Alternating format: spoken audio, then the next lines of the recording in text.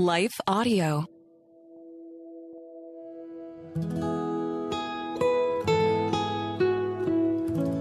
Hello and welcome to the Capital Ministries podcast. At Capital Ministries, our mission is to make disciples of Jesus Christ in the political arena throughout the world, and we do this through weekly, in-depth discipleship Bible studies.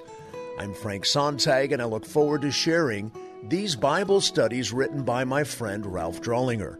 As president and founder of Capital Ministries, Ralph is teaching the same study to 3 different groups in D.C. this week. He holds a House Members Bible Study, a Senate Members Bible Study, and a Zoom study with former White House cabinet members. This is the 3rd episode of our 4-part series titled, How We Got the Bible. For convenience, recognition of the New Testament canon by the Church may be divided into 3 periods. The first, AD 70 to 170. Second, AD 170 to 303. And the third, AD 303 to 397. This study will focus on the first period.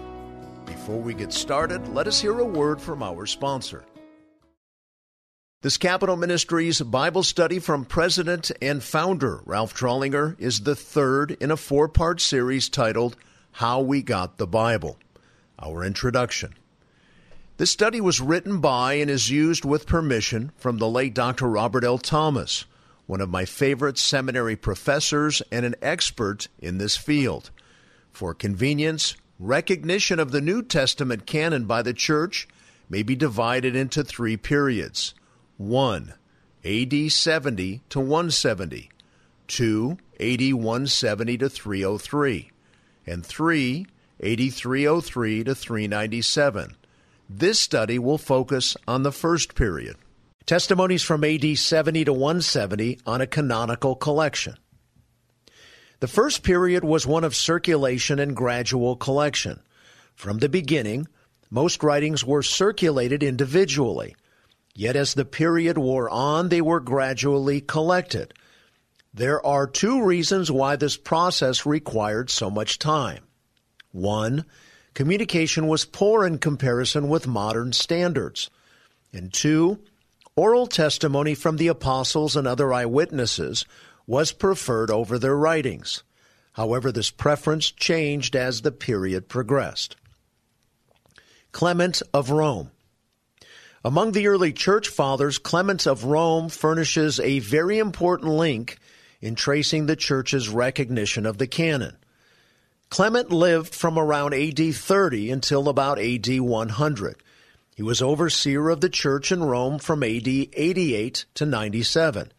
His letter, 1 Clement, offers advice on how to overcome certain problems.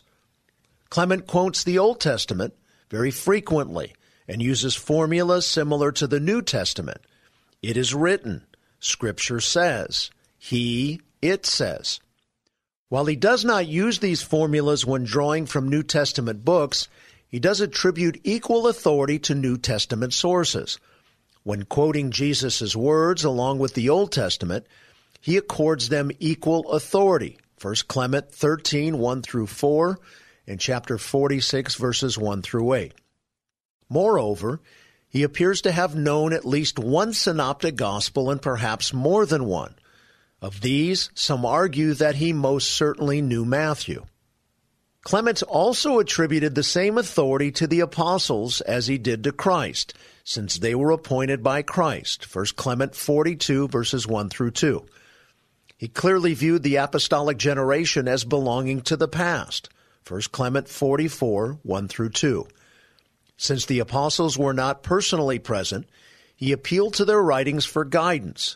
He specifically identified 1 Corinthians. In addition to his knowledge of Matthew and 1 Corinthians, Clement shows familiarity with Hebrews and Romans. Furthermore, he has probable allusions to Acts, Galatians, Ephesians, Philippians, 1 Timothy, Titus, 1 Peter, and James, and possible references to Colossians and 2 Timothy. The kinds of allusions in Clement may be illustrated by the following.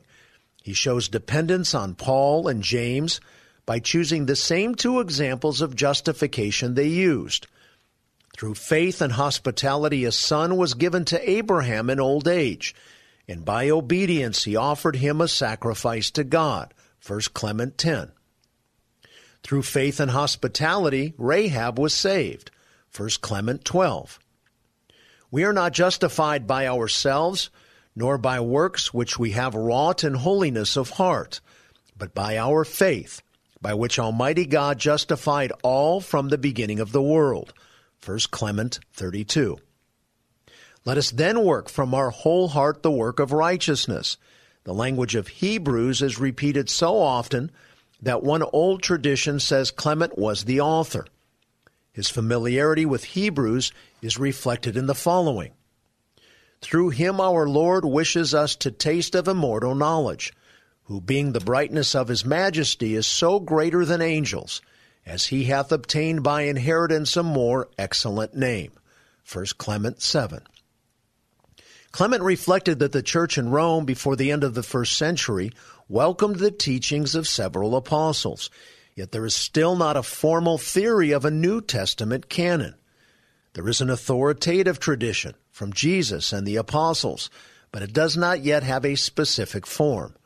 A distinction between oral and written tradition has not yet been made. The Didache. Another early work which relates to the subject under discussion is the Didache, also known as the Teaching of the 12 Apostles. Though its dating is uncertain, it probably was written during the first half of the 2nd century, possibly AD 120. This writing uses Matthew and Luke and shows a familiarity with most New Testament books. It introduces itself as the Lord's teaching to the heathen by the 12 apostles. The warning of Deuteronomy 4:2 about not adding or subtracting from the word of the Lord is applied to the apostolic teaching, Didache 4:13. This document blends together apostles and prophets and emphasizes the need to distinguish between true and false prophets. The issue is to identify what is authentic and apostolic. To the author of the Didache, the standard of a New Testament canon involves something written. The principle of apostolicity led to production of written works over oral tradition. The Epistle of Barnabas. The Epistle of Barnabas, an early 2nd century product, was probably written around AD 130.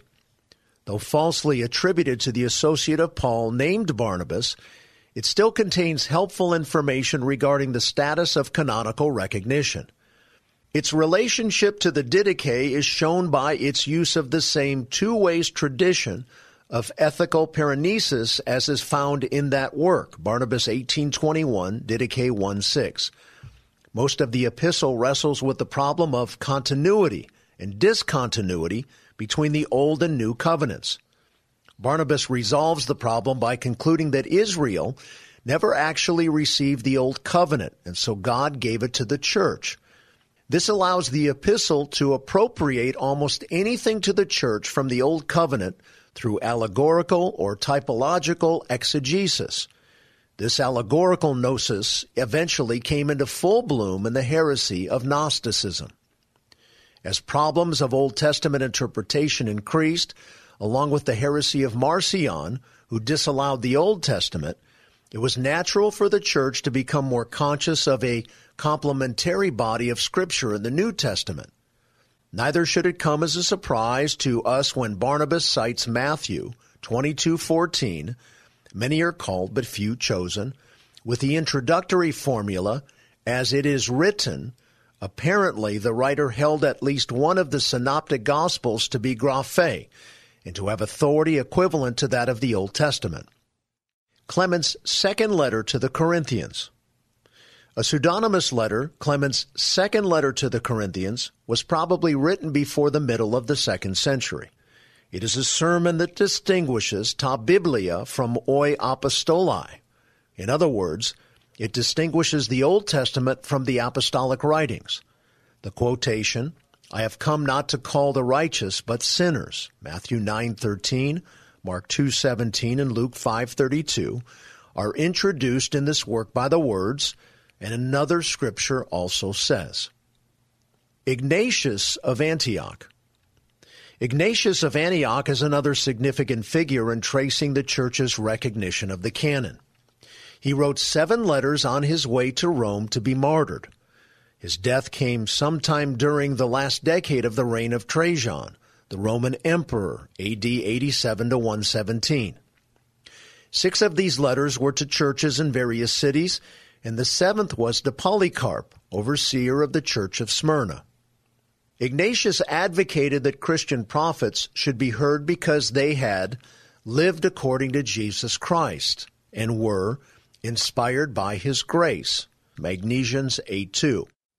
He wrote that Christians should love not only the gospel and the apostles, but also the prophets, because they had announced the advent of Christ and became his disciples, Philippians 5:2.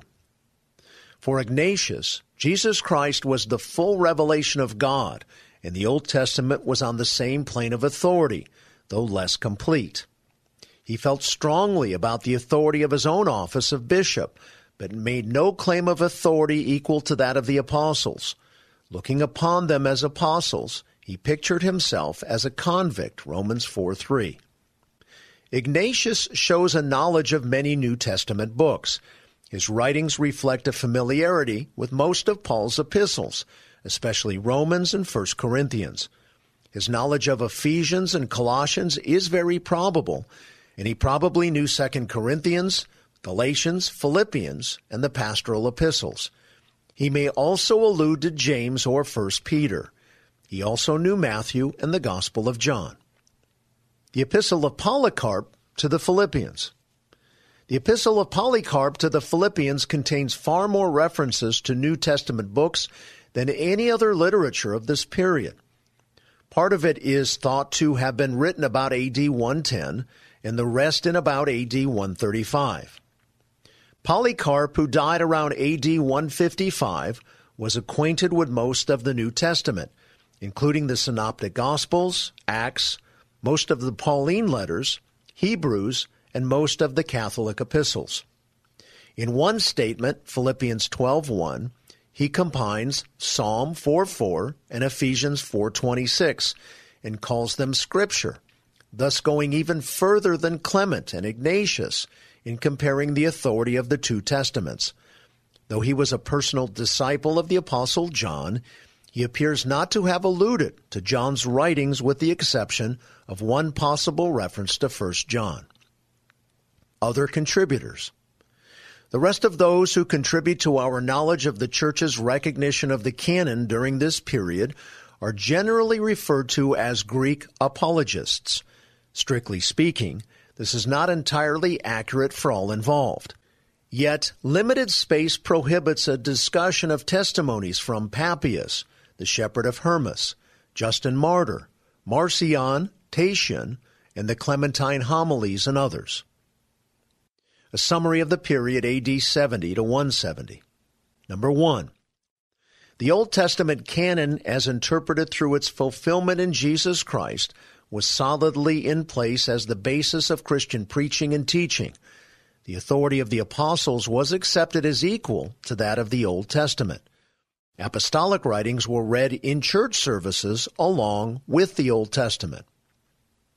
By the end of this period, the principle of a fixed and written New Testament canon was established. Number 2, by the end of this period, the extent of the New Testament canon was known to include the 4 Gospels and only the epistles of Paul. The remainder was still vague. And number 3, only 2 Peter of our present 27 books remained unnoticed during this period. The Apocalypse of Peter is the only candidate outside the 27 that retains some favor regarding canonical recognition. However, it was by no means accepted by all sectors of the Church. Friends, I encourage you to find more studies like this one on the Capital Ministries website, which is capmin.org. There you can also learn about in-depth weekly discipleship Bible studies taking place in capitals throughout our nation and around the world. You may be called to lead such studies with public servants in your community. Thanks to the team at Life Audio for their partnership with us on the podcast. Here at lifeaudio.com, you will also find more faith-centered podcasts. This concludes our Bible study for this week. May God bless you deeply. As always, thank you for all you do on the Hill. And for our great country, this is Frank Sontag.